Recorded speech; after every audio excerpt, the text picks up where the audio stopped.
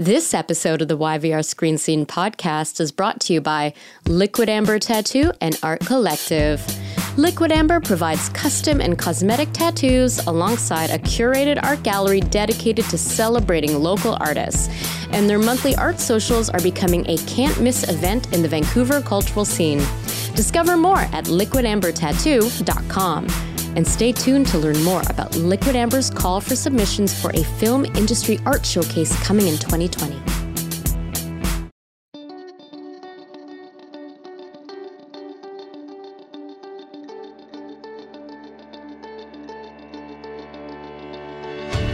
Welcome to the YVR Screen Scene podcast. I'm your host, Sabrina Furminger. My mission is to pull back the curtain on Vancouver's film and television industry and expose its beating heart, Indiana Jones in the Temple of Doom style, by getting deep and down and a little dirty with the actors and filmmakers and other talented artists who do the work. Capital T, capital W. Today, I welcome Mike Dopud to the YVR Screen Scene studio. Mike Dopud is a contradiction in terms. I'm taking a dramatic pause so that I can watch Mike's face. He looks a little confused. His brow is furrowing a little. Yeah. But let me explain further. Mike Dopud is a gentleman. Talk to him for 10 seconds and it's clear that he is a lovely human being. But how does this lovely human being end up playing really bad dudes over and over and over again? And I don't mean he only plays violent thumbbreakers, although he's played those too. I mean nuanced villains. I mean complicated dudes with nasty streaks. Like Vincent, the serial killer he played on The 100 who kept his victims' hands and feet as mementos. Victor, the high-ranking Russian mobster he played on Arrow. Ward Avery, the chauvinistic DEA agent he played on CBC's 1970s crime miniseries Caught. Or vicious drug cartel leader Jason Michich on Power, an unrelenting crime drama set in present-day New York that might just have the highest body count on television and counts Curtis 50 Cent Jackson as an executive producer. So how did this lovely human being, an athletic Montrealer who is drafted by the Saskatchewan, man, that's a tough one, Saskatchewan Roughriders and play Vic Hadfield in the hockey-centric period drama Canada-Russia 72, end up as the face of evil and villainy? Why is he the guy we love to hate? Today, we'll seek answers to this and more. Mike Dopud, welcome to the YVR Screen Scene podcast. Well, thank you. I'm happy to be here. So you're a mean guy, huh? Sometimes. No, it's all fake. But why? Like, you are so lovely. And I think, I have been so happy to binge Power the last couple of weeks. Thanks to Amazon Prime. They give you access to the Stars stuff. And it's amazing watching that show because you are one scary motherfucker on that show. And yet I know you. I mean, I know you're a lovely human. So like, why do you think you're so often cast to play the big meanie? I don't know. Maybe because I enjoy playing these roles. I think that's a big key to it. And I also think that you can make these roles, as you mentioned earlier, nuanced, and you can add different elements to it. And I think what happens with a lot of the bad guys that are portrayed on film and television that I've noticed tend to be angry. Everybody's always angry. And I said, I think I always refer back to Hannibal Lecter, where you fought for him. You actually wanted him to win in the end. Yeah. And this guy was the person that ate people. Yeah. Correct? Yeah. Like, little Chianti. Yeah. You know what I mean? So how did that happen? So I always try to find a way to, if I can make him likable or not, or the character likable is somewhat, even though he's a killer, you just try to justify why they do it. Do you need to have empathy or compassion for these really bad guys that you play? Like, tell me about like your relationship to the material. Yes. Look, I have to bond with the material. There has to be something about it that I can sit there and say, okay, good. I know where I can go with this, or I can try to take it this way. Yeah. So for me, absolutely. I need to bond with the writing. But sometimes you come up with the character on your own and try to create something. And it's a scary thing to do because you don't know if the audience or if the producers will like it. Because sometimes you'll come up with an idea and they'll be like, no, or they don't say anything. And you're like, okay, is it working? Is it not? Yeah. Even though you feel good, you don't know if it is. So I just try to be as honest as I can playing the role. And seems to be working. What are some of the special joys of playing a villain as opposed to playing the bad guy? Or sorry, as opposed to playing the good guy? Like, what do you get to do as a bad guy that you don't get to do as a good guy, that the good guy misses out on? Oh, perfect. Sometimes the good guy will win a fight at the end and he'll get all the accolades and everybody will hug him and love him and he gets the girl in the end, right? Yeah. So I used to always say, I always lose in the end and never get the girl and I go to jail or I'm dead, right?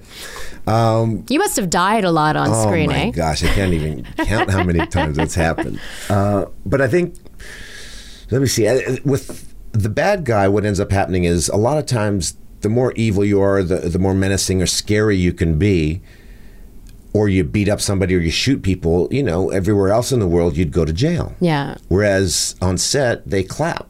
You're applauded. And that really doesn't happen as a good guy because it's almost more delicious. See, if a bad guy does something, oh my God, did you see how he killed him? Or did you see when he spit on her, or whatever? They're like, that was so cool. Whereas in the normal world, in the real world, you'd be in jail. Yes. Well, hopefully you would be. Yeah, exactly. Am I right? Yeah. So this is such an unfair question, but it's my show, I can ask. Who's been your favorite villain to play?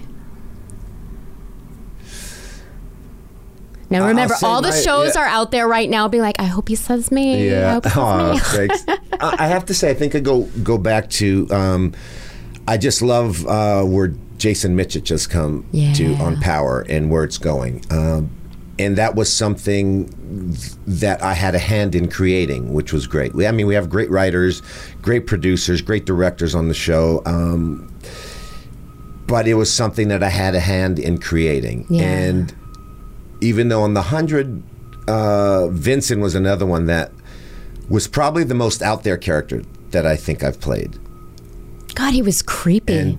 Creepy, but you sort of what the feedback I got, which was really amazing to me, is how many people actually liked him. Huh. So that to me was like, oh my gosh, I can't believe it. Wow. Because I didn't know. And it was really interesting because Jason, our showrunner on the 100, really didn't say much to me during the beginning of it. And so I sort of came up with this character and I went with it. And they sort of didn't say anything. So for the first couple episodes, I was, are they getting it? Because it was kind of weird and different. And so I don't think the other actors knew how to take it. Yeah. But I just remember one... But that's good, right? To have everybody unsettled, to have the viewer unsettled, to have your castmates unsettled, like that. Absolutely. And it was really interesting to have that happen because I remember at one point, I just stared, I guess, at Paige Turco's character, Abby. I just stared at her a little extra couple beats. And she hit me and goes, oh, you're creepy. I'm so sorry. I don't even know you because it was our first day.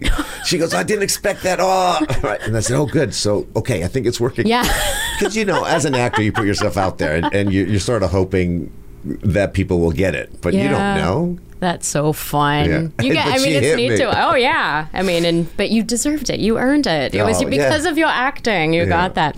Listen, I am all about Power right now, and I'm so excited that you are here to talk today. And I got to say, Canada, Amazon Prime's a good way. You can get hooked up with the Stars programming through Amazon Prime. So that's how I ended up being all caught up on Power. Awesome. As of this morning. And what I love is that there is something so Shakespearean about it too, the relationship dynamics and the, oh my God, and the women rising. It's so exciting. But Power though, it follows a crime-entwined nightclub owner named Ghost and all the flawed people in his orbit. Lot to unpack with your character, though, beginning with the fact that you're playing a Serbian-American character and you yourself are Serbian. Yes. So what does it mean to you to play a Serbian-American character, first of all? Well, it's a very tricky question, and I'll tell you why, because I get feedback, and sometimes it's bad. Some family members don't necessarily like it because I guess their take of it is that Serbs are always portrayed as bad people. Right. Right. And I've had talks with Alex about that as well. And Alex Ponovic. Alex Ponovic. And what happens sometimes is that people take it out of context and they think, you're putting a bad name on Serbs. And I understand that, and I do get it. And there are times that I won't do every Serbian part. Yeah. That's a bad guy or that's a terrorist. I've been known to have played a few of them, but at the end of the day, sometimes I look and say, well, I have kids, I have a mortgage, I have to work, and I try to do these characters and portray them the best I can. And it is a shame, but I always tell people, I said, okay, well, let's write some good stuff for Serbs as well. And there's a lot of great Serbian film and television that goes on. But so it's great to play it, but every once in a while I feel there might be a bit of guilt because I don't want people to take it the wrong way. And I just have to remind people that it still is. It's film and it's television. It's not reality. I mean, we've had a lot of discussions here in this space. People like with Patrick Sabongi and Lee Majduber, we're talking about having to weigh that question, And I mean, frankly, I guess for me, I was excited to see a character that was speaking Serbian. I knew that was your background, and you got to, after playing so many other different backgrounds, that you got to have that moment where you got to speak Serbian and you got to be part of a family on TV that we don't necessarily always get to see. Yeah, and that was great too. And some Serbs sit there, go, oh, you have an accent or whatever. And I said, well, that's just it. Yeah. Right? He doesn't sound, he's a Serbian American from Chicago. Yeah. Right? And so he would sound different. Like I was at a dinner last week and there was a Croatian guy named Rob and another Serb that was, his name was Bill, but, and the three of us would, every once in a while, would say some things in Serbian, and we all sounded different. Everyone had a slightly different accent. So I thought, you know what, that's okay. Yeah. And just like even here, when we speak English, everybody sounds different. We don't all sound alike. Yeah. And so it's really interesting because except you do have a Montreal dialect for sure. Bit, yeah. Little West Island. Yeah. Me absolutely. too. Best place on earth. Love Vancouver, but it was a good place to be born. Montreal rocks. Yeah, it really does. West. Oh my God, we've had such an amazing West. We've had Simon Barry. We've had Peter Shinkota. We've had Patrick Sabongi. We have Omari Newton coming in a bit. Like we're all, and then this is my house. So reppin'. Baby. Okay, so. Power. Yes. What? Now you started to tell me a little bit of this before, and then I'm like, save it. Tell me about the improvising that you've done and the way that you have brought yourself into this character. Absolutely. I guess there's one scene in particular that. Well, I'll start off from the first scene. My very first day on the show.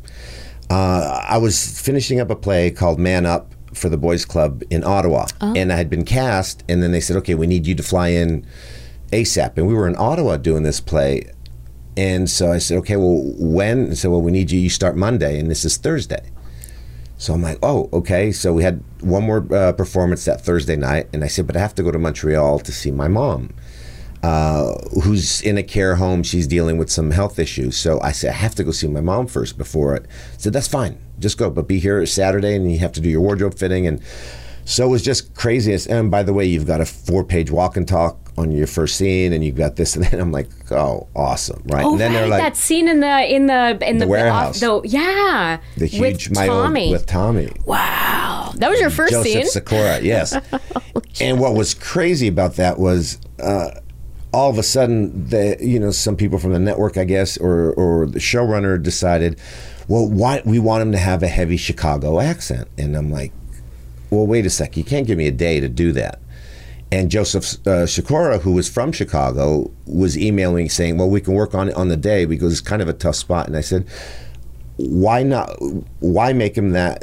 It becomes a caricature, and I didn't want to make him a caricature. So I decided to just have a specific dialect for him, just that he speaks properly. and he finishes his words. That was the biggest thing where I thought, why can't we make him slightly interesting that way? Yeah. And they seem to be okay with it. So, and we had this big walk and talk. And I was, you know, your nerves creep in the first day every once in a while because you're like, okay, it's my first day on the show, and I really like the show. Yeah. So I was thinking, okay, I've got, come on, you got to, you know, why couldn't you give me more days to get ready for it? But that's the way it is. And sometimes that can be good, right? Yes. Where you don't even have to think about it that much. You don't have time to, like, you know, prepare. I mean, I'm trying to find the silver lining here. It ended up being awesome. I remember being in the shuttle with Joseph Sikora, and look, I'm shooting in New York, Manhattan. We were right in the middle of Midtown, in this big, huge building that had 2 floors, empty floors that we were able to use and it was portraying Chicago, which obviously we couldn't show the skyline too much. But walking to work, I'm sitting there going, this is one of the joys as an actor. I'm like, oh my God, I dreamt about this when I wanted to become an actor. I'm like, shooting in New York City. I'm in Manhattan. I'm shooting a scene, a movie. You know, you used to always say a movie, but it's a television show, and we shoot this like a movie. Our DPs are fantastic. We have, you know, 12-day episodes, which is great. Oh, it's epic. It's a cinematic, absolutely. highly cinematic show for sure. So it was awesome, and I got to perform that first day, and it was great. And it seemed like, I think it's one of those things that you create a character, and if people don't say anything, is a good thing. Once people start telling you or micromanaging you, then you're like, okay, I don't quite have it yet. So, and I think you just have to trust yourself and go with it. Yeah. So first day you work with, I'm just going to say Tommy. You work with Tommy, with Joseph Sikora. And I don't know if we have mentioned this already. Powers, one of its executive producers is, you call him Curtis 50 Cent Jackson, who, I mean, was amazing on the show. And, well, I won't do spoilers. If you haven't watched it, watch it. Watch the show. I won't say what happens to his character, but you have an interaction. Yes. It was actually an interesting scene that we shot. It was in this alleyway, and up until that point, I had only dealt with Tommy, Joseph Sikora's character. So, and obviously I know about Ghost, who's played by Omari Hardwick, and so I know about those 2 guys. But I come in with my goons to, you know, because they owe me money. And I was trying not to spoil it too much. But all of a sudden, there's this other character called Kanan in the scene. And it wasn't written anywhere, but I thought to myself, I said, well, why is this guy? Who is this guy? What's he supposed to be doing here? I can't just, you know, obviously they have their people there, but, and in the moment, we were doing the scene, and I decided to go a little off page, and I went, and at first I didn't even look at Pip's character. I didn't even look at him. I was just pissed off that I had this other guy to deal with now. And then I finally went up, and then I said, who the fuck is this guy? And which was an ad lib. And they're like, whoa, wait a second. And then he answered back, I'm an old friend. Oh, yeah. Which was a great ad lib on his part. So then I went along with it. Well, old friend, you're in this shit too now, right? Yeah. So I go back, and I just, you know, basically disrespected him in the scene as far as the characters go. But it turned out to be one of the things that they really loved about the scene. Yeah. And I took a chance, and I didn't know how 50 would take it or how the producers would take it, but sometimes you just got to go for it. Yeah.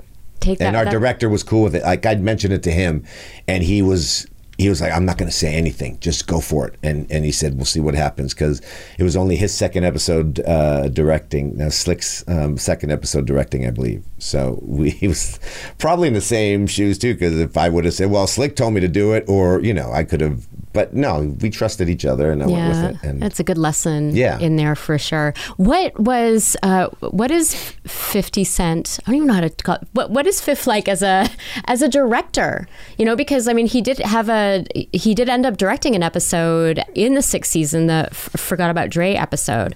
Yeah, he directed our 3rd episode this season, and he's great. Look, he's a friendly person. He talks to everybody. He treats the actors with respect. He is prepared. Obviously, it was his first. He's done other directing as far as music videos go. Yeah. So it wasn't his first foray into directing.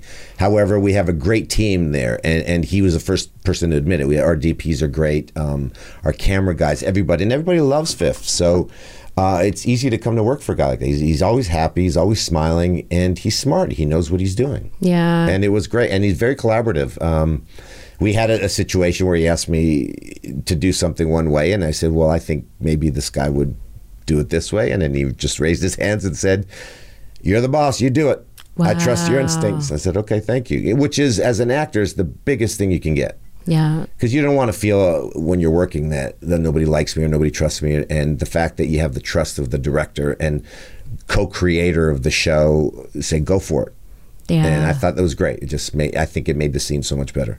I'm smiling hugely right now because, like, I can imagine that this is a very exciting moment, you know, for you, and to think about like where you've come from the West Island, and now you're on a show like Power. Let's do some time travel. Let's go into the Mike Dopud origin story then. You know, like, okay, how did we get here? And I don't mean your GPS, which you were telling me all about today, but what kind of a kid were you, and like what did you want to be when you grew up? Well, that's a great question. You know why? Because I grew up immigrant family from the former Yugoslavia. I was born here, but everybody else in my family, my brother, my mom, my dad were born in Beograd, Pančevo, and my dad was born in Zagreb, ironically enough. And when they defected and moved here in 67, they moved to France first, and they moved to Montreal in 67, I believe. Big year for Montreal. Yes, I was born in 68. Yeah. Now, the thing about that was they were trying to have another sibling for my brother, and it took 7 years. They couldn't. Nothing happened. And as soon as they got to Montreal, all of a sudden, boom, there I was. Hence why they named me Michel, because I was born in Saint-Michel in Montreal. Okay. On the east side of Montreal. Yeah. And so that's basically how it started. But being an immigrant family, I'm sure everybody out there that comes from the same background, you dress differently, you don't have as much money, you're not as well off as a lot of people. And the east end of Montreal smells differently at lunch. Exactly. And, yeah. And so for me, my dad would make me wear these corduroy suits with my name plastered all over every article of clothing, and I looked like Casper the White Ghost. I had white hair and broken teeth and just big eyebrows, bushy eyebrows. So I was the perfect kid to pick on, I guess, growing up. Like, what are we going to do to make our kid make friends? Exactly. Corduroy suit, put his name all over it, send him on his way. Send him on, like a bright blue, a bright baby blue corduroy suit. And I have pictures of it, so it's hilarious. Oh, Michel, yeah. And then, and my brother had to go through a lot of it too. My dad had just broke his back in a terrible accident when we moved to, he was working on the Forum, the Montreal Forum, and there was an explosion, and he'd broken his back. He was not paralyzed, but he was, definitely in trouble. Wow. And then I was born shortly thereafter. So my brother had it hard. Yeah. He's 7 years older than I am, and my brother Sam his name is Zlatko, but we all call him Sam because his hockey coach couldn't pronounce his name, and then that stuck. Yeah. After that, it was Suko, Sako, Sam. So it stuck. Man. Obviously, the parents would call him Zlatko, but having said that, he had it tough because my dad was on a lot of medication and stuff, and poor, no money, and couldn't work because he was hurt, and hadn't been in Canada long enough to have a good pension, if that makes any sense. Yeah. So he had it tough, and then us dressing the way we did, and I had all his hand-me-downs and ripped stuff or whatever. But my dad still tried to present us as if we were going to like a private school. Yeah. So that's why we had to wear these suits and that. But not realizing that it was actually the worst thing you could do to go to a public school that way, right? Yeah. Where people would just and kids could be cruel. Kids are the worst. Yeah. They just know how to, they will say, oh, that one thing you feel vulnerable about, we're just going to deep dive into that. So, did you feel like you were an other? I did, but, my dad was a tough man, and I take that in a good way. I'm putting that in a good way. Yeah. He was loving, but he also was hard. He goes, no, you deal with it. You deal with things. And I'm so glad I grew up that way because I've learned how to handle hard situations and deal with certain things, which I don't think I would have had the ability to do without that tough love. And I don't mean tough love like a violent thing. I mean it in a good way, that he was strong and stern, and this is how you do things. Obviously, at the time, there were moments you're like, well, Dad, really? Yeah. Why are you so mad, right? But I'm glad he taught me ethics, which was huge. So even though I felt at times I knew I was doing the right thing and I thought I was a good kid, and however, having said that, you always ask about how I play all these bad guys or these physical guys or these fight guys, and well, that's how I learned how to fight, is because you get picked on enough, then eventually you have to defend yourself, right? Yeah. People pick on you or whatever, and then I ended up being good at it. So I was able to handle myself. And then there's two of my buddies that are my friends to this day where we met fighting.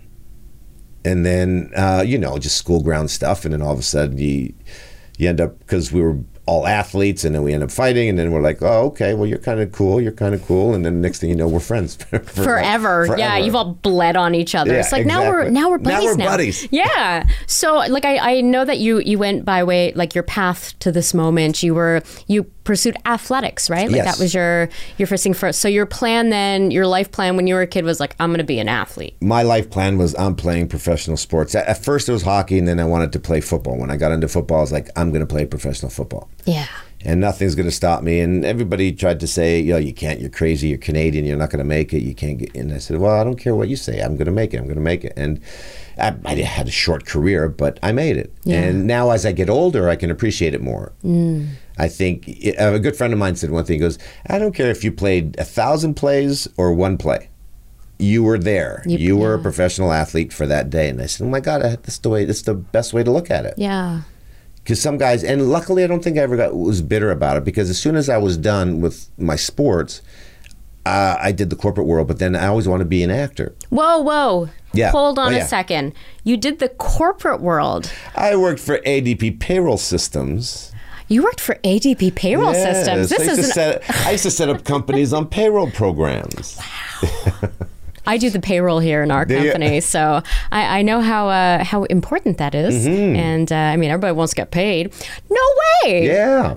That's so funny. I've interviewed you a few times before. Your time at ADP Payroll Systems has not come up. Wow. Okay, so you went from the CFL to the corporate world, and then you're like, oh, I'm going to throw something else at you. So I went from the CFL, and career didn't work out the way it was. I had some injuries dealing with it, and then I went back. I got released and had some contract issues, but the timing of the release, that was a bit of a pain in the ass, so I won't get into that. But then left a bitter taste in my mouth. But then I said, okay, well, I'll try. And at the time, Montreal didn't have a team in the CFL. Of all the years, you'd think that Montreal would want to have a French-Canadian kid. They would consider me French-Canadian because I have a name, Michel, that they could help promote, but they didn't have a team. So then I went to Ottawa and failed the physical, and then failed physicals for Calgary, if I remember correctly. And then after that, there was an expansion in the CFL with teams in the States, San Antonio and stuff. So I thought, great. But at the meantime, I was trying to figure out what to do. And then one of my old coaches at Southern Illinois University ended up going to the World League. There was a new league called the World League of American Football. Okay. Which was sort of like a farm system for the NFL. That was what they were going to do with it. And so I ended up going to training camp, and then the league folds. I have such great timing, guys. Yeah. Like, really? Now? No team in Montreal, no team. So one day I'm sitting there looking, I'm like, okay, obviously somebody upstairs is telling me, you're done with football. You're done. Let it go. I said, okay. And then I was playing hockey with my buddies, and I'd played junior hockey and such. So I was a little physical guy as well in hockey. And then I was playing hockey with my buddies, and there was a couple scouts there, and they're like, hey, listen, you can still skate, you can still hit. Would you be interested in trying out in the East Coast Hockey League? And I thought, okay, why not? Obviously, I didn't want to enter the corporate world or the real world yet. And went down, tried out, and played a little while for the Columbus Chill in the East Coast Hockey League. And then I think I got traded to Roanoke, West Virginia. Is that right? Yeah, I believe it's in and I thought, I can't do this. It was $200 a week. We were getting paid, and then I had people at home saying, "Come on, let it go. You got a university degree. Time to get in the real world, and said, okay, I'll try to do the right thing, and left the sports world behind and started the corporate world, and I was like, and how long did you last in the real world, Mike? I'd say probably about 1.5 years, 2 years. Yeah. And then what did you get out of that time then? That I didn't like it. Yeah. And that's, that is something, right? Yes, like that is absolutely. that's something you can carry with you, being like, okay, this is not the life that I want. And yet still have no idea. I mean, I kind of do have an idea because we've spoken about this before, but I have no idea how do you get from that to film and television? Okay, so I always wanted to do film and television, but not coming from Montreal. I didn't know, not in a theater background or anything like that. So I didn't know anybody else that was an actor. So I didn't know what I could do or how I could get in. I didn't think it was possible. I thought you had to go to special schools like theater schools, and unless you go to theater school, because normally in the corporate world, you want to be an accountant, you go to finance school. You get your degree in economics or finance or. So I thought, well, I don't have a degree, so how am I going to become an actor? And then I'd met some people randomly, and they said, well, it starts with a look, I guess. You have a certain look that the film world might like. And I said, oh, good, I'd love to do it. And but I didn't know how, so I literally walked into the union office. Wait, what? I walked into the union office and said, I want to be an actor. It was adorable. Actra and UBCP were separate back then. So you were already here. I was already here, and I'd met some other agents. A guy, I can't remember his name now, but he was from here and then moved to Montreal and he did a photo shoot with us with a buddy of mine that was getting into the film industry as well. At that point, like later on, and he was becoming an agent, and I'm like, yeah, I'll take some pictures, whatever. And so we did that. And then I was like, wait a second, is this weird, right? Is this guy legit or not?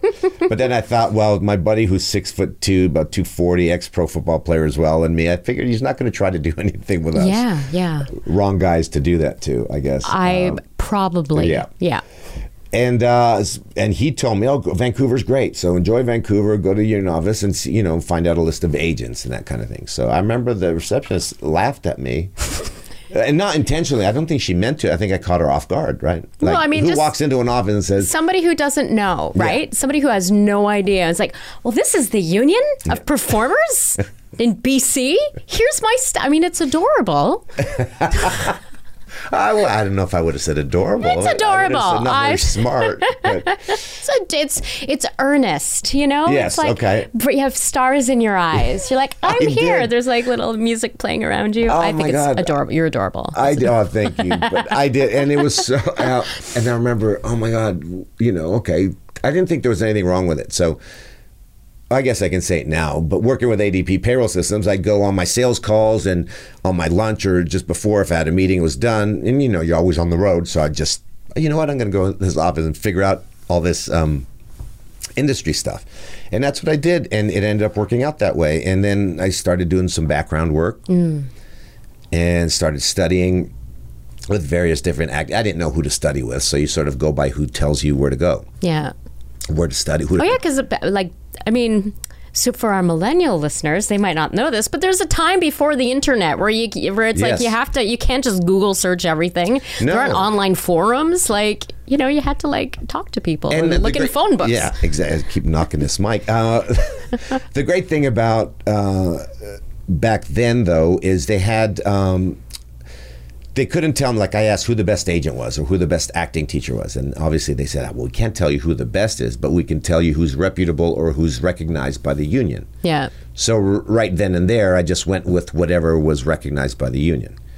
Because if you look in the newspaper or the Georgia Straight back then or whatever, become an actor and blah, blah, blah. There's a bazillion little ads, classified ads of where you could go. So I didn't know what to do. And some where they are just existing to take advantage of adorable, earnest people, right, who are trying to break into the industry. Absolutely. Yeah. So I just went along and studied a little bit. And I got to tell you, I was terrible because I had no idea what I was doing. Yeah. And I remember the first day, because I see this one guy, well, he doesn't say it anymore, but I remember when I started working a lot, and he goes, I remember you that first day. He's like, you didn't even know what you were doing. I said, well, I didn't. Yeah. And I said, but I worked at it. I kept working. I kept learning. And I remember I used to study with Larry Moss, who's a great acting coach out of Los Angeles. And he would just say, what's great about coaching athletes is that whatever you say, they sort of say, oh, okay, what do I need to do? Okay, well, you have to do some more voice class. Okay, where do I go to that? I want to, they don't sit there and question, say, well, what do you mean? Or what? You go and do it. Yeah. Or you've got to, do some yoga. So loosen up a little bit. You got to loosen up a little bit. You're too, okay, let's go do that. I can do that. Or I can do that. Yeah. Wow. Or study, do some more scene study, read some more plays. Okay, which plays, right?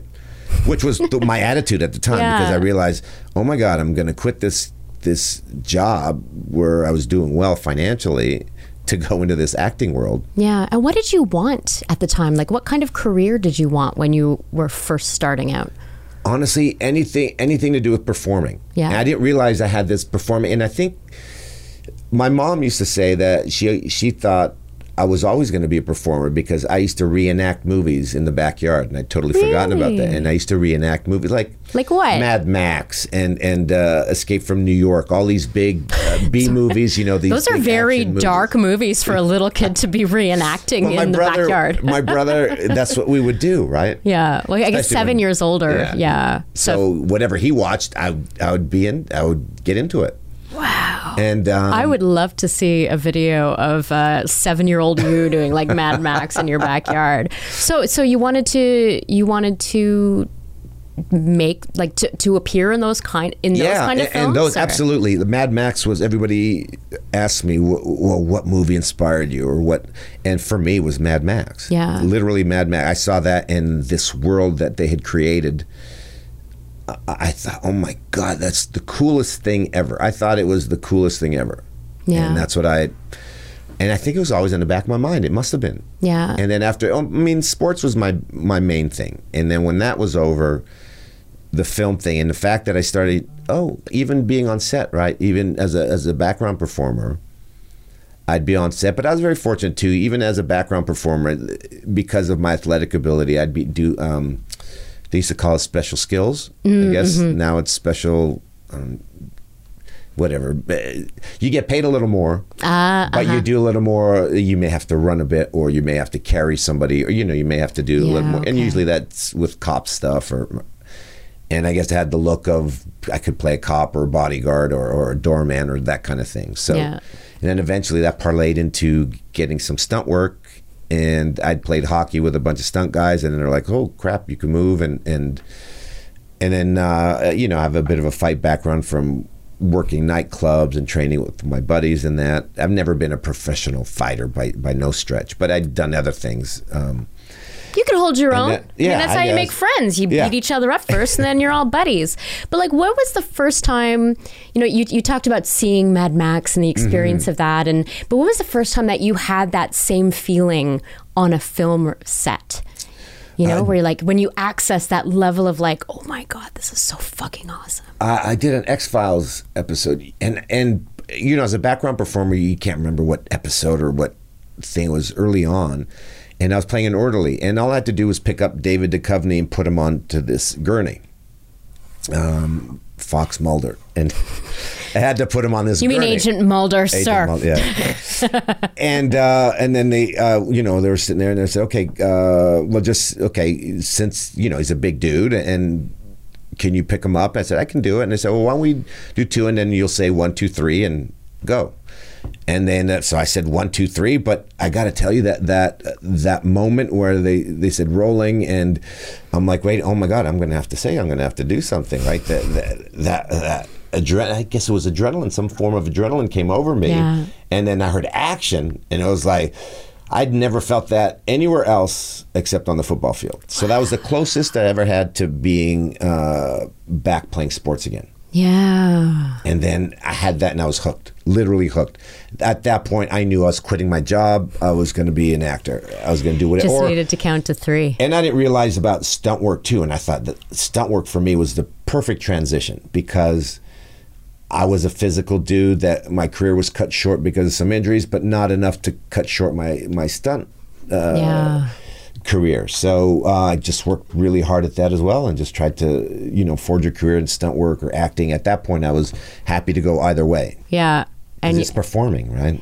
It's all performing, and we have such an incredible stunt community here as well, where people are moving back and forth too across the line. Some of our top directors in the city right now for film and for TV is like James Bamford and Kamani. Like it's a very exciting time for the stunt community. But I'm assuming as an athlete though, you're constantly also trying to push faster and harder and move the goalposts and stuff. So at this point now, top athlete, sir, what is it that you want? Like what are some of the challenges that you face now and that you're seeking to, or roles that you've yet to play? Like what are we gunning for now? Well, I still love playing the roles I play, like playing Jason Michich on Power is such a privilege and honor to do that on a show that's very reputable and the people care about it. So for me, that kind of show, characters are characters, and I think yes, would I like to play? I'd love to play a romantic lead one day, and I've done little things on some smaller movies and such. But you want to expand your talents and be able to see where you could go with it, because you don't know, right? Some comedy too. I'd love to try my hand at some comedy. Great at comedy. Thanks. Yeah, I'm getting more opportunities. Having said that, which is great. That's good. Even out of LA, had some nice meetings and auditions and stuff. And because, especially with comedies, they don't know me. And I've done some other, like I've been on Mr. D and some other shows like that. So there are some things I can draw on and I can show them, but they still, as far as the sitcom world, is a whole different ball game. You're a funny guy. I could totally see you doing that. Well, thanks. Yeah, who knows? And I know, and I totally appreciate it, because I've worked with like Lachlan Monroe and some other guys that in town that are very funny and that have done sitcoms and have done comedic films and such. Oh yeah, Lachlan goes back and forth and back and forth between both, right? And I see the work and the timing, so I've learned a lot from him. Having said that, and watching movies and seeing things differently now to see, okay, there's in comedy sometimes there's beats and there's different ways of doing things, and it's not so deep. Yeah. Right? Yeah, or it is in a different way, and that's you, the athlete, watching and studying. And, just like, okay, why is it like that? Why are they doing that? Why? I do want to talk about one role from that I mentioned in the intro, which I would imagine would have been a big deal for you, which is playing Vic Hadfield in the Canada Russia 72. Tell me about the experience of making that and what that particular role meant to you. Like, am I correct in assuming that like that occupies a special place in your? Absolutely, that definitely is one of my biggest, most favorite shows that I've ever done. I mean, think about it. We were all hockey fans. Every actor on that show was a hockey fan. Now, I think 9 out of 10 of us of the leads actually played hockey. Yeah. So that to me was amazing, and we were all good old boys. We all were paid the same. We were all in the same situation, working in Fredericton, New Brunswick, away from our families. And then to play the Canada-Russia 72, and we got to play, it was amazing, even from the excitement of wearing those old skates and then realize, oh my God, this sucks. The guy had to play with these old skates. How bad was that? It gives you a lot more respect, though, for those players, right? Yeah, because our equipment's so much better now. Yeah. And you sit there, and also, I mean, there's a learning curve because the skates are so different. And obviously those guys, and then you realize why they couldn't do certain moves that we do today. Yeah. Because you're like, oh my God, those skates, you can't do that. Yeah. Because the blades are longer and the whole thing, right? So it's really interesting. And it took us all a couple of days where we're like, oh my God, I can't skate anymore. It's all of a sudden, I don't know how to do this. You had to go to training camp just to learn how to skate 1972 style. Exactly. Do you remember, like you were a very wee little boy at the time. Do you remember I remember... I remember my parents talking about it and watching it, and like my dad, especially my brother. I remember him telling me, I have this vision that I was in school with the TVs, but it wasn't me, it was my brother. Oh, interesting. Those old, but I remember it was so vivid that we talked about it. Yeah, And he talked about it so much that it was in your mind. Player. Yeah, huge hockey player. So for us, we were a hockey family, but definitely. So for us, it was really interesting. And then to be able to play it, I mean, come on. That was like, it's a kid's dream, a Canadian kid's dream to play Canada, Russia 72 or anything, any hockey movie. Would, every Canadian kid would be like, oh my God, I'd love to do that. Yeah. And we were able to do that. And of course, I was in LA at the time, putting myself on tape for it. And our director, T.W. Peacock, I remember talking with him about it. And he said, oh, Mike, you don't understand. He said, and he plays hockey. So he said, everybody I knew wanted to be on that movie. Yeah. So he had received like thousands of audition tapes. Yeah. Everybody wanted to do it. And all even big Canadian name actors wanted to do it as well. So it was really interesting that they went with who felt right, I guess, instead of just name people or whatever. So it was exciting. It was just a blast. It was an incredible. And having said that, Gabe Hogan, Jerry D, Sebastian Roberts, I'm forgetting a bunch of the guys, but we all stay in touch still. Yeah. Isn't that wild? Because we were together for months, working on this thing. Yeah, it's like a real hockey team. It was where all the players stay buds after the end of it. That's really cool. And some of the locker room stuff was literally, okay, guys, just talk, just go off like you would in the hockey dressing room. We'll try. We have some scripted stuff. Then it would be just go for it. All right. And some of that stuff obviously ended up in the movie. And I mean, we're there. We'd skate all day, do scenes and skate all day, and we were all really wanted to make it a good project. We really wanted to honor it, and I wanted to do that for Vic Hadfield. I thought he was given the short end of the stick because they were considering him a quitter and playing his character. I remember I even read up on stuff, so I asked them to please put this little scene, we need to have it in the movie. We need to have it, and I explained, I fought for it. Yeah. And Barry Dunn, our producer and writer was okay with it, and he said, okay, let's do it, because I wanted to show that it wasn't just because he was selfish. It was, look, you have to understand, back then the American teams like the New York Rangers were paying these guys a lot of money, and they're saying, why are you going to play? Because they didn't care about this Canada Russia 7. I don't want you to get hurt. That was their thing. So they had that, and then all of a sudden they'd brought like 32 guys or whatever it was for the hockey team. There was way too many players there, and some guys were benched after the first game, and Vic Hadfield was, and he's like, you're benching me when I'm going home to play in front of Toronto. And there's a lot of things. There's a lot of reasons why. It's not so simple. So for me, I was trying to portray, if I could, that he wasn't being selfish at all. He was hurt, and he was been told, not lied to, but not told the whole truth. Yeah. I got to admit, not a big sports person. I'm leaving.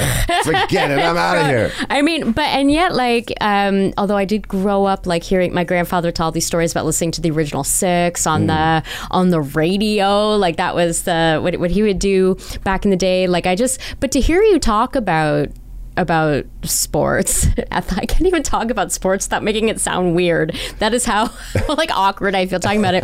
But I can hear the passion and stuff, and I can hear you talk about it with the same kind of passion that you talk with which you talk about your work. Is there a lot of crossover between how you feel about sports and athletics and how you feel about acting? Does it occupy the same part of your absolutely heart and soul? Totally. Yeah? Look, sports has defined me. Yeah.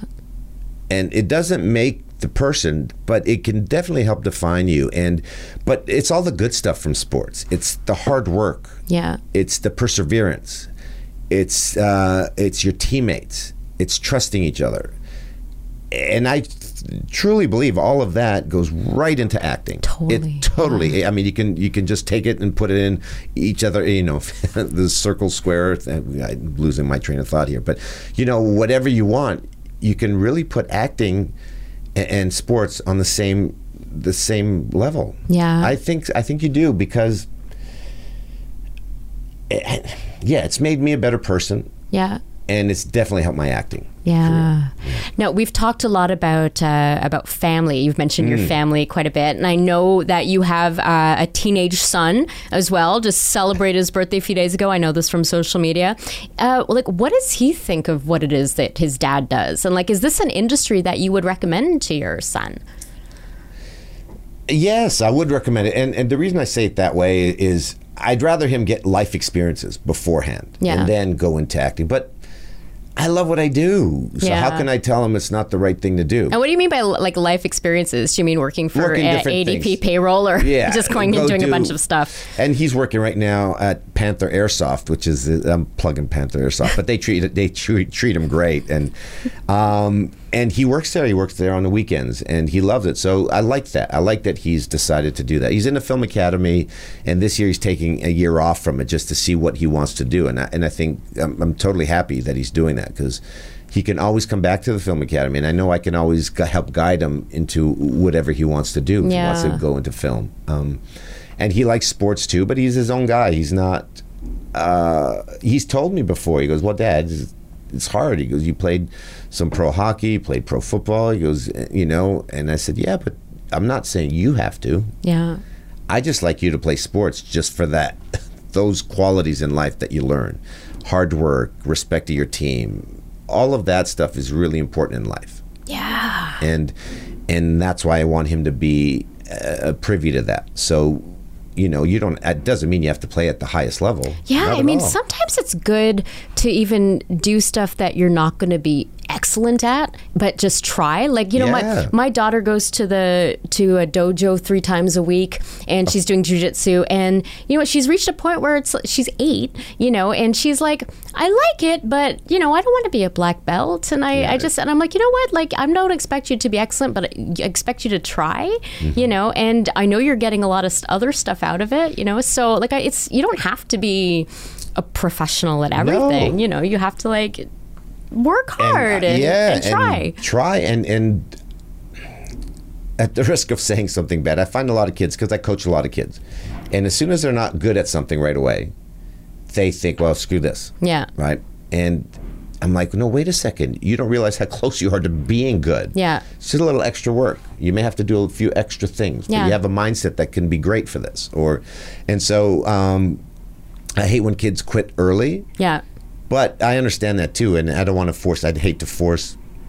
Look, I told my son, whatever sport you want to play, you have to play sport. Yeah. So are you telling me if you really hate sports? He goes, no, I like sports. So then pick something. He goes, well, I want to play hockey. I said, okay. Yeah. I go, do you want to do martial arts? He goes, yeah, I'm thinking about that. Right now he's at that age where I think he's just trying to figure out where he fits and what he likes, and it's hard. So we ask our teenagers to decide so many things, though, that the fact that we graduate from high school, you're supposed to choose what you want to do with your life and then go and study and do that. It's insane. I say that now as I'm turning 40 next month, and it's the fact that I could not have at 18 been expected to make decisions. Maybe by late 20s I was more equipped to do that. We expect teenagers to do that, so that's why it's good to go out there and live life and fall down a lot. I agree. Look, I think it's so important to get life experiences. Yeah. And I think that's what helped my acting career, because I started at 26 or whatever it was. And I think that has definitely helped my career, because I had all these other life experiences that I could draw on. Yeah. Right? And so I tell Dane, I said, listen, and tell my daughter the same thing. She likes to play soccer. I said, whatever sport you want to play, basketball, soccer, but she actually enjoys soccer and basketball. And Dane likes sports too. He's happy to be with his buddies playing sports. Yeah. Right? And or whatever they're doing, he likes to do with his buddies. Fighting behind the school like his dad, making friends. No. I think times have changed a little bit. Yeah, you can't go and just beat each other up and then be buddies after. Yeah. We're going to take a break. And when we come back, we're going to talk about Stargate. Okay. Because I know that is continues to be a huge part of your life. Mm-hmm. Absolutely. Yeah. Okay. And we're also going to talk about Christmas, I guess. Because I just found out that Mike's doing a Christmas movie. I am. Okay. Can you believe it? I cannot. It's not a horror film. Damn it. I was hoping. All right. We're going to take that break. Some people claim that Vancouver is a no-fun city, but anyone who says this has clearly not attended Liquid Amber Tattoo and Art Collective's monthly art socials, because these events are crazy fun and bring artists and art lovers together in one gorgeous space. Liquid Amber Tattoo is located in a stunning 3-story brick building in historic Gastown. Since 2001, Liquid Amber's artists have been providing custom and cosmetic tattoos to satisfied Vancouverites and out-of-towners. The studio is health board approved, it's spotless, and the artists are consummate professionals. And there is always stellar artwork by local artists on the walls. Which brings us to Liquid Amber Tattoo and Art Collective's signature event, the Art Social. On the last Friday of every month, Liquid Amber closes up early and the studio becomes an after-hours hive of creative energy. A vibrant, pulsating event space where artists show and sell their creations to art lovers, and everyone is sipping wine and beer and having one hell of a good time. And right now, Liquid Amber Tattoo is on the lookout for art that's been created by artists who work in the film industry or that's been inspired by the film industry in some way. Is that you? Learn how you can submit your work to the 2020 showcase and be part of future art socials on the Liquid Amber website. Liquid Amber Tattoo and Art Collective is located at 62 Powell Street in Vancouver. For more information about the studio and the monthly art socials, and to submit to the 2020 Film Art Showcase, visit liquidambertattoo.com. That's liquidambertattoo.com. Okay, so Mike. Yes. I'm about to tell you something about yourself that you probably know, but last year you were part of the hashtag Stargate Rising campaign, which was designed to draw attention to the fact that the Stargate Phantom is very much alive. And now my notes tell me that you played Colonel Ruslan Chernovchev and Ode Ventrell on Stargate SG-1. You played Kirek on Stargate Atlantis and Varro on Stargate Universe. I want to go back and try that. Ruslan Chernovchev, yes. Chernovchev. Okay. I feel like I'm like dishonoring my Ukrainian relatives just there. Kiberchuks, Krasnodanskas, and Kosazaks. Those are my people. And you attend Stargate conventions all over, and you that includes GateCon. You did GateCon last year. So tell me about being part of the Stargate universe, especially having appeared on so many series. Like, how did your time on Stargate affect your career and your life? Oh, it definitely did nothing but enhance my career. Yeah. From the original SG-1, doing stunt work on it, to doing those special skills, background work sometimes, and from that point on to actually working on the show as an actor and then auditioning, trying to get an audition for the show. Because, when you're a beginning actor, it's not like auditions are flying off the shelves for you, right? You're sitting there going, okay. Even for established actors? Yes, exactly. Sometimes the phone don't ring all the time. Exactly. How I'm finding that one out too. Oh. But absolutely. And then getting to know the various producers and directors and the cast on the show. And obviously at the end of it with playing Varro on SGU, that has created a lot of other opportunities as well. And it gives you some sci-fi cred, for lack of a better term, because Stargate is an iconic series. Yeah. It really, all the Stargates are. I mean, we're talking more than 300 episodes of television and countless movies that were all created here in Vancouver, which is just, it's astounding, and the fact that it really, we built up the infrastructure, we built up the crews, it did something very special here. Well, and all the guys, like from Peter DeLuise to Andy Makita. I remember Andy Makita was the first AD and became this Uber director who was doing great. And Amanda Tapping directed now more than 55 episodes of television. I know. Isn't that amazing? Yeah, she's pretty great. And everybody's gone on to do, I wouldn't say bigger or better things, but just different things, but all along the lines of Stargate, which I think is fantastic. Joe Malazzi and Paul Mully, but Joe became a good friend of mine. Yeah. And he was the reason why I ended up doing a lot of the Stargates. Yeah. And then I did Dark Matter with him. Yeah. And there's some, what else did I do? Transporter.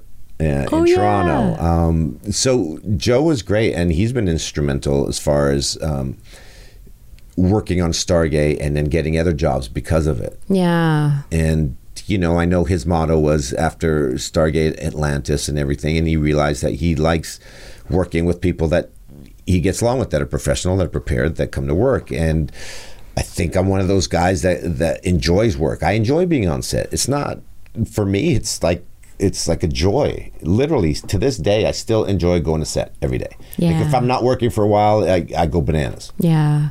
What do you think it is about Stargate that has made it so popular?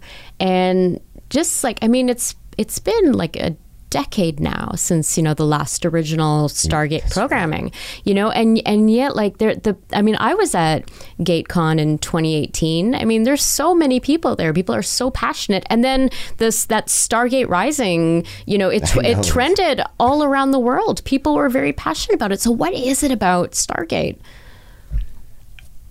Is it escapism? I think people literally connect to that world. Yeah. And I think it's so far, in so many ways, it's so far removed from our world, but yet it's all the same issues that, you know, we all have that boss that's a good guy or a bad guy, whatever it is. And there's all these teams and there's always all these conflict, but then there's always fighting the bad people, right? Yeah. I think it's good versus evil. I think people still, it still connects with people on that level, that it's good versus evil. Yeah. I do. I think it does. And it must, because people still talk to me about, SGU, even Keurig and these other ones. They go, so you and Jason Momoa would have been great as a team to do, as runners, because we were both runners. And yeah. He's done all right for himself. Yeah, he's doing okay. He's doing okay. He's doing okay. He's doing all right. Yeah, a lot of independent fare and stuff. Yeah, good for him. That's even been exciting. Yeah, throw in a little bit blockbuster movie. Yeah, a little bit. It's been very exciting though, because I feel as somebody who's a fan of Stargate, though, to be like, he's one of us. Yeah, that's true. Absolutely, and he's a great guy. So I'm happy for all his success. It's awesome. Yeah. Going to conventions. Yes. Talk to me about that, because I mean, I love conventions and I love fans. Like I love being around the energy and the passion of people who are passionate about something. Yeah. You know, so tell me about like your first forays into convention life, and what are some of the things that you've learned from the fans? Well, I don't do many conventions. I've probably done less than 10, I think. My first one was the energy that it took. Because you have all these fans, and what I mean by that is you have to understand that actors, all the actors I know, literally are guys that were normal people, just like, hi, how you doing? Nice, friendly people. And so when you meet some of the fans are actually nervous.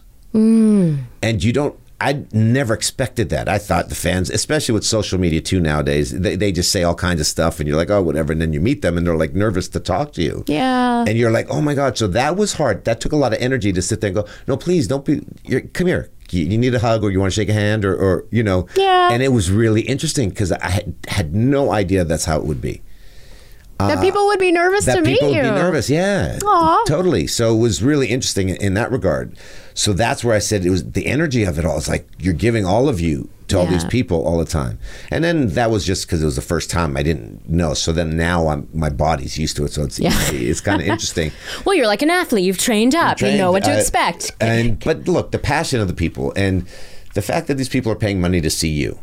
And I never forget that. I never forget that people actually, they've paid to come to this place and they want to meet you. Yeah. And so when I hear about actors being assholes or jerks, I just want to slap them in the head, because most of these people would not be doing anything if it wasn't for acting. Yeah. And you have to respect your fan base. You have to respect your people. And they're the reason why you're there. Yeah. They forget that. Some people forget that. And so to me, when I do go to conventions and do conventions, I just try to be there for them, because that's what you're there for. Yeah. Right? What do you nerd out about?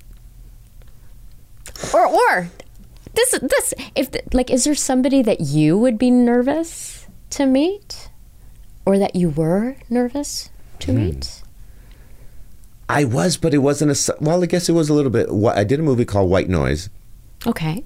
And doing a scene with Michael Keaton. I had a few scenes with them, but I remember the first scene with, and then all of a sudden they were like, okay, yeah, the scene, because it was a low budget movie and then things had to change and locations changed. So all of a sudden the dialogue didn't work.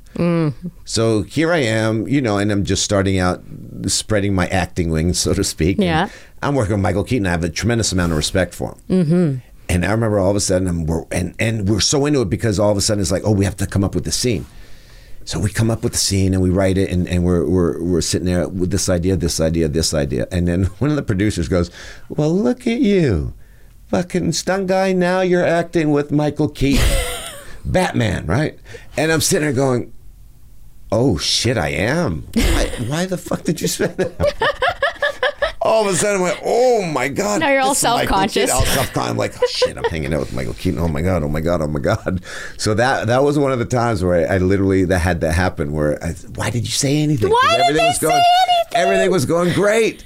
And it still went well. There was no problem. But I remember that moment of, oh shit. And I'm looking, and I remember one of the times we're writing a scene, and I'm looking at him, and I'm just sort of staring at him. I'm just looking at him. Like, you're Batman. And yeah, I said, and we weren't allowed, technically, they didn't want us to say anything about that because of how it ended, I guess, for him. So, well, he's also Mr. Mom. Yeah, exactly. Yeah. So that was interesting. That was one of the moments. Who else did I mean, meeting Dolph Lundgren was great. I remember auditioning with him. And because I was an action guy and doing all these action movies, so Arnold Schwarzenegger, all those guys, meeting them, you sort of like, this is kind of cool. Yeah. I used to watch these guys, and now I'm in the same freaking movie as them, right? Yeah. So all those guys, even Steven Seagal, but there's a lot of other things that go with Steven. Yeah. But meeting all these guys that were the action heroes at the time that I got to work with, absolutely. Dolph Lundgren, I remember doing the audition, and he decides to be the reader. Oh. So I'm in an audition, he's directing this movie, and he decides to be the reader. And so I'm sitting there, and it took me a second because we started the scene, and I remember, oh, okay, guys, can we start over again? Because I'm like, I'm acting with Dolph Lundgren right here. So it's just hilarious how it happened. And then I remember in the audition room with them, I'm like, oh my God, I'm working with Dolph Lundgren. Wow. Oh, that's my line. Okay, can we start over again? That's fantastic. I usually ask people, I mean, you've kind of like segued into that so well, but I love to ask people about what the fuck moments. Like, you know, I mean, and like, you know, like, do you still have those even now? Those like, what the fuck, this is actually my life kind of moments? Like, what do you need now in order to have those kind of moments? Still, every time I shoot New York, I still love it. I you know, we'll be shooting in Manhattan or even Brooklyn or whatever. All these places that you've heard about, or I mean, I used to go to New York a lot as a kid. Yeah, same time zone, 12-hour drive. Yeah, well, actually 8. It was even less back then. Now it's worse. But yeah, you got there in 8 hours, really? Yeah. Oh. My dad stopped a lot. Yeah. No, we would just go. We would go watch the football games and go to all the outlets, right? All the clothing out to get all the football cleats and stuff, because the U.S. had better things than we did in Canada, especially back then. So yeah, whenever I'm shooting in Manhattan or something, and you know, on the streets and walking, doing a movie, I'm like, oh my God, this is great. I remember shooting Mistresses in Los Angeles, and there I was on Sunset Boulevard in my DeLorean, pulling out. I had a DeLorean on the show. See, I played. Well, he was kind of an asshole, but he was still kind of sweet. And I had this lovable asshole. Yeah. And he had this DeLorean, and he's always wearing these fine suits, dressed to the nines, right? And I just thought, oh my God, here I am on Sunset Boulevard with 300 fans are being held back, and that's the way it was. And then we had like 300 extras, background people, and then we had. There was me and Jess McCallan, who was my love interest on the show, and us walking down to get into my DeLorean, right? I mean, come on. That was, to me, is one of those moments you're like, that you dream about as a kid, wanting to be an actor. Yeah. What does your family think about what you do? I don't mean your wife and kids. I mean, like, your family you grew up with. Like, what do they think of this line of work? Oh, I think they like it, and I think it's kind of cool sometimes for them. And especially as my career has grown, I think every once in a while they're like, oh my God, Uncle He's Mike's doing it. an actor, and then I know my brother said when he goes, they were watching Deadpool, and he forgot that I told him I was in Deadpool. And he's like, oh shit, Mike! I said it out loud, and he goes, the people are looking at me. He goes, that's my brother. You have a wonderful end in that film. Oh yeah. Yeah. Part and parcel seems to be always like that. But. Yeah. If you could go back in time, so you mentioned DeLorean, another nice kind of segue into this. This is a question I love to end on. But if you could go back in time to the beginning of your career in this biz, so let's go back to like super adorable Mike Dopud showing up at UBCP with photos and questions in hand. What advice would you give yourself, or would you give yourself any advice at all? No, I think I did it right. I'm sure there's a lot of things I could have done better, or fast tracked, I guess, with some of the studying and some of the people I worked with in the background work or the stunt work. But I think I would have just said, stay the course, like you did. Just stay the course, and I have to remind myself the same thing, because look, I was talking to a few actors in town that we're still fighting for jobs every day. Yeah. It doesn't matter what you do. You're still fighting for jobs every day, fighting for that audition, fighting for that meeting, fighting for that indie film or whatever it is, right? Yeah. So I have to remind myself to stay the course. Yeah. Trust it. Have faith. Well, thank you. And please continue to keep us in your sphere and keep us posted on what you're working on, because we're big fans of you over here at YVR Screen Scene. Thank you. And Sabrina, you do so much great stuff for the community, and so I have to thank you for that, because you're amazing. You really are. Truly, if we had more people like you, Canada would have a better star system. Well, thank you. That's what we're working on here. All right. Where can our fans find you on social media, Mike Dopud? At Dopud Mike on Instagram, and at Dopud Mike on Twitter. Oh, was Mike Dopud taken already, or? I don't know why I ended up. It's kind of weird. I don't know why it ended up that way, but yeah. Okay. Yeah. Well, at Dopud Mike, we will find you there.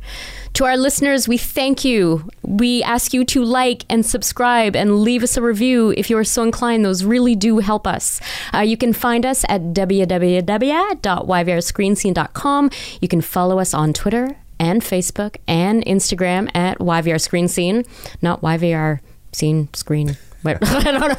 And do it. Follow, because I follow. Yes, you do. And you like a lot of my posts. I appreciate that. The YVR Screen Scene podcast is hosted and executive produced by myself, Sabrina Furminger, and it is produced and edited by Simon Furminger. We give special thanks to Tyson Braddock and Paul Furminger. We are a family business here. For technical support, and to Dane Devillet for the original music. YVR Screen Scene is a division of Fish Flight Entertainment. Join us next time for another deep dive into Vancouver's dynamic film and television scene. And cut!